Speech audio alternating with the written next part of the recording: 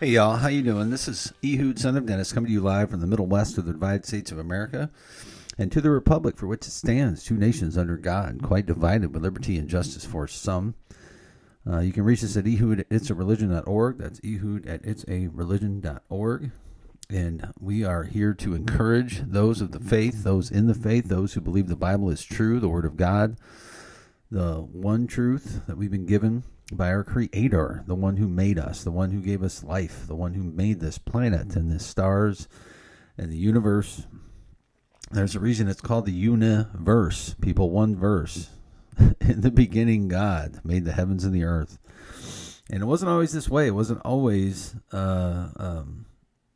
people following after their own intuition, their own man-made ideas.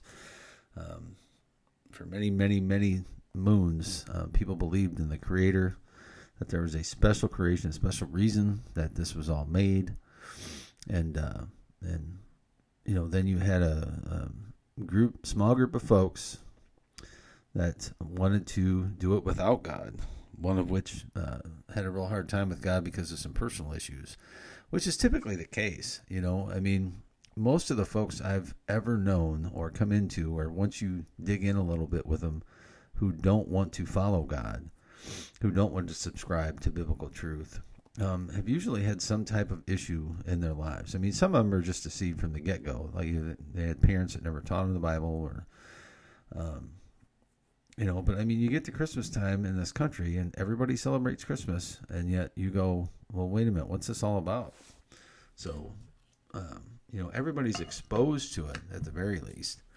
But I digress. But anyway, here we talk about things like evolution from the standpoint that it is a religion. It's a religious activity. They put faith in something that is basically has its own priests, it has its own temples, it has its own worship mechanisms.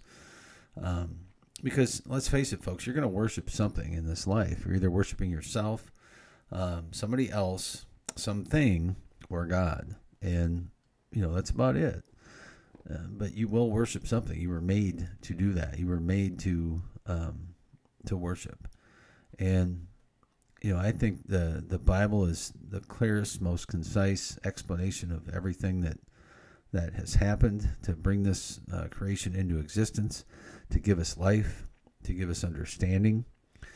We were made by someone with vast intelligence that imparted that intelligence to us, that we could learn and grow and understand things and discover things and create things just like He does. So, you know, where this is all going to end up, I think the Bible's pretty clear.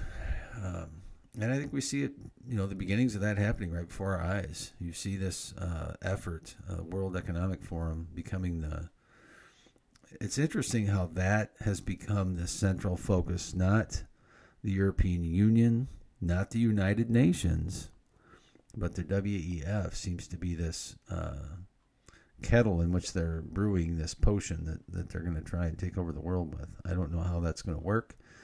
I don't see the Muslims being real excited about that. I don't see the Chinese communist folks. They may want to participate, but they're going to want to do it their own way. So, but in the end, we have a king. We have a king. His name is the Lord Jesus Christ, and He came to this earth a little over 2,000 years ago, did a miraculous work while He was here, and then went, because of His love for us, went to the cross, died for us, rose again on the third day, is seated at the right hand of the Father, and intercedes for us to this day. He is alive. And every other religion, every other activity that you want to try and put faith in, they're all dead. Muhammad's dead. Buddha's dead. Darwin's dead. On and on and on. Okay? And if you want to put your faith in dead people and dead things that really come from man's own ideas, and not the Word of God, then, you know, Lord bless you. I hope that for your sake, I'm wrong, I guess. That's about the only thing I can say. But please, I implore you, read the Bible. Compare it to what you see in all these other things. And you Yeah, there's some things in the Bible I don't understand, certainly, but who am I to question God in that way, right? I'm sure there's things I would not understand in other things, but at the basic, and we always come back to this on this show. On one side, you have the Lord God Almighty. You have eyewitness accounts going back to the creation of all of this. All right, Adam and Eve were here, folks, and could have easily passed that information down to through their lineage, and their lineage is in there. Their sons are in there. The ones who the line of Christ came through. That is the record that God wanted to have written down. And the other side, you have millions of years in a bowl of soup that created everything. Think about that. That's all you got. I mean, they can dress it up fancy and make it look pretty all they want, but the fact is, that's what it comes down to. So you're telling me millions of years ago a bowl of soup created all this? Well, yeah. It really is blatantly false and blatantly stupid, and it amazes me that supposedly smart people put their faith and trust in something like that. But again, I've done some very dumb things in my life, so I don't say that in angst. I just say it in, man, how could I even be that stupid when I was younger to do some of the things that I did and believe some of the things that I believed. But anyway, I digress. So we are up to Exodus chapter 26 in the Bible. We're reading through the Bible. Again, I'm going to get to a point probably after the book of Judges or so, when they get into the specifics around the kings of Israel and stuff. I will leave that to people who want to continue to read, and then we may move on to some information in some of the other prophets. I got to decide how I want to handle that yet. Because basically, I really want to get to the New Testament, but you can't just gloss over Genesis and some of these original founding documents, Exodus and Deuteronomy and Leviticus, because it's a record. It's the record that we've been given by God of how things were done in the past, and we have this. It's there for us to read, to absorb. It was written down by many men over many years, and it's a beautiful thing. So Exodus 26. Moreover, you shall make the tabernacle with 10 curtains of fine twined linen, and blue and purple and scarlet yarns. You shall make them with cherubim skillfully worked into them. So this is where he goes into the length, the breadth. 5 curtains be coupled to one another. He's telling them how to make the tabernacle where he will be worshipped out in the wilderness while they're moving around. So it's something that can be moved, something where they can store the 10 Commandment tablets in the Ark of the Covenant. Then he goes through the tent making, goes through really everything. He's very specific. 40 bases of silver, 2 bases under one frame, 2 bases under the next frame. And you shall make 2 frames for corners of the tabernacle in the rear, and shall separate them beneath. Should be 8 frames. I'm not going to read all this word for word. I'm going to continue into chapter 27. But it's very specific. You shall put the mercy seat on the ark of the testimony, the most holy place. And one of the things that happens when Jesus comes and dies for us is the most holy place, even in the temple that Solomon built and the temple they used to have in Israel, the curtain that separated the holy from the most holy place, where the seat of the covenant was and the ark of the testimony was supposed to be, got torn in two. And it reflects the access we now had to God because of Christ and what he did for us, and that we weren't separated anymore. You didn't have to have a high priest go in to meet with God. You could do it on your own by Jesus, through Jesus.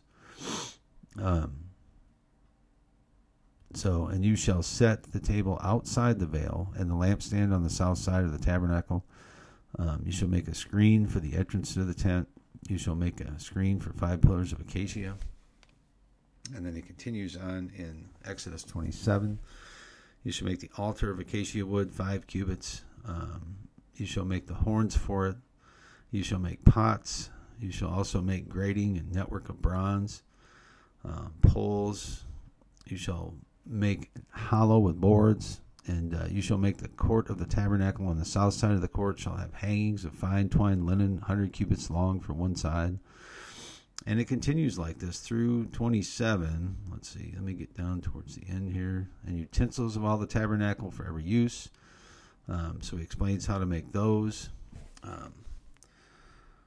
In the tent of the meeting outside the veil that is before the testimony, Aaron and his son shall tend it from evening to morning. This is where the priesthood starts in Israel. And it's the Levitical line through Aaron and his sons, the Levites, Moses' tribe, if you will, that is going to take care of this. It shall be a statute forever to be observed throughout their generations by the people of Israel. And so he's got this intricate design.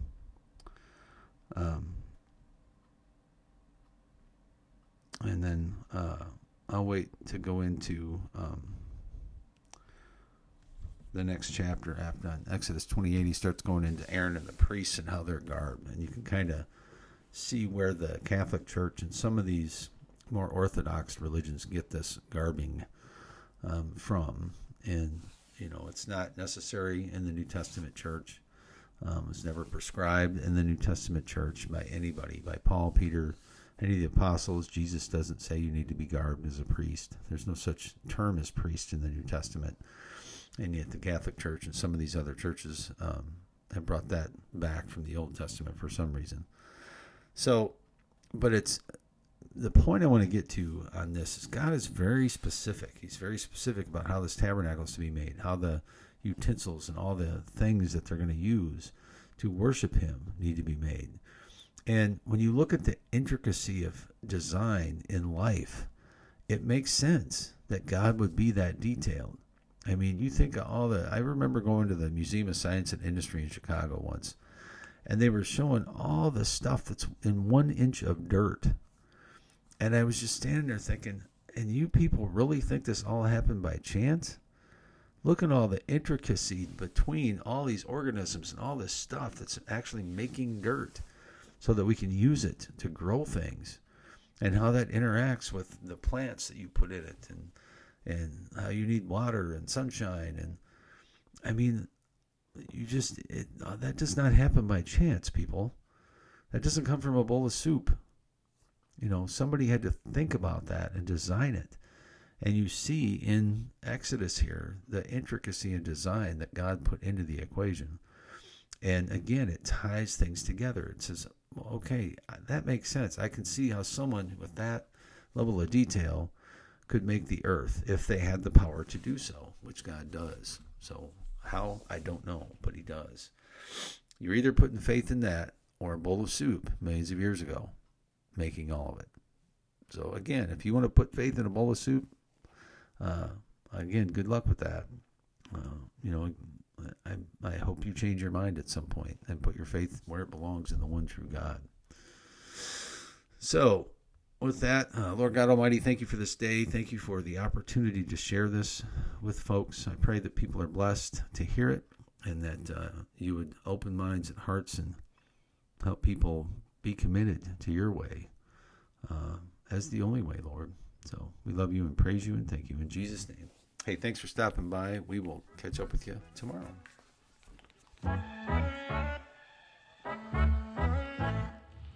Thank you, Lord, for the small things, like me and her on a porch swing, for summer nights and fireflies and the sound of my old 6-string. Blessings on blessings on blessings on blessings. If I still got breath in these lungs, then that's all I need to get down on my knees and be thankful for all that he's done for my mom.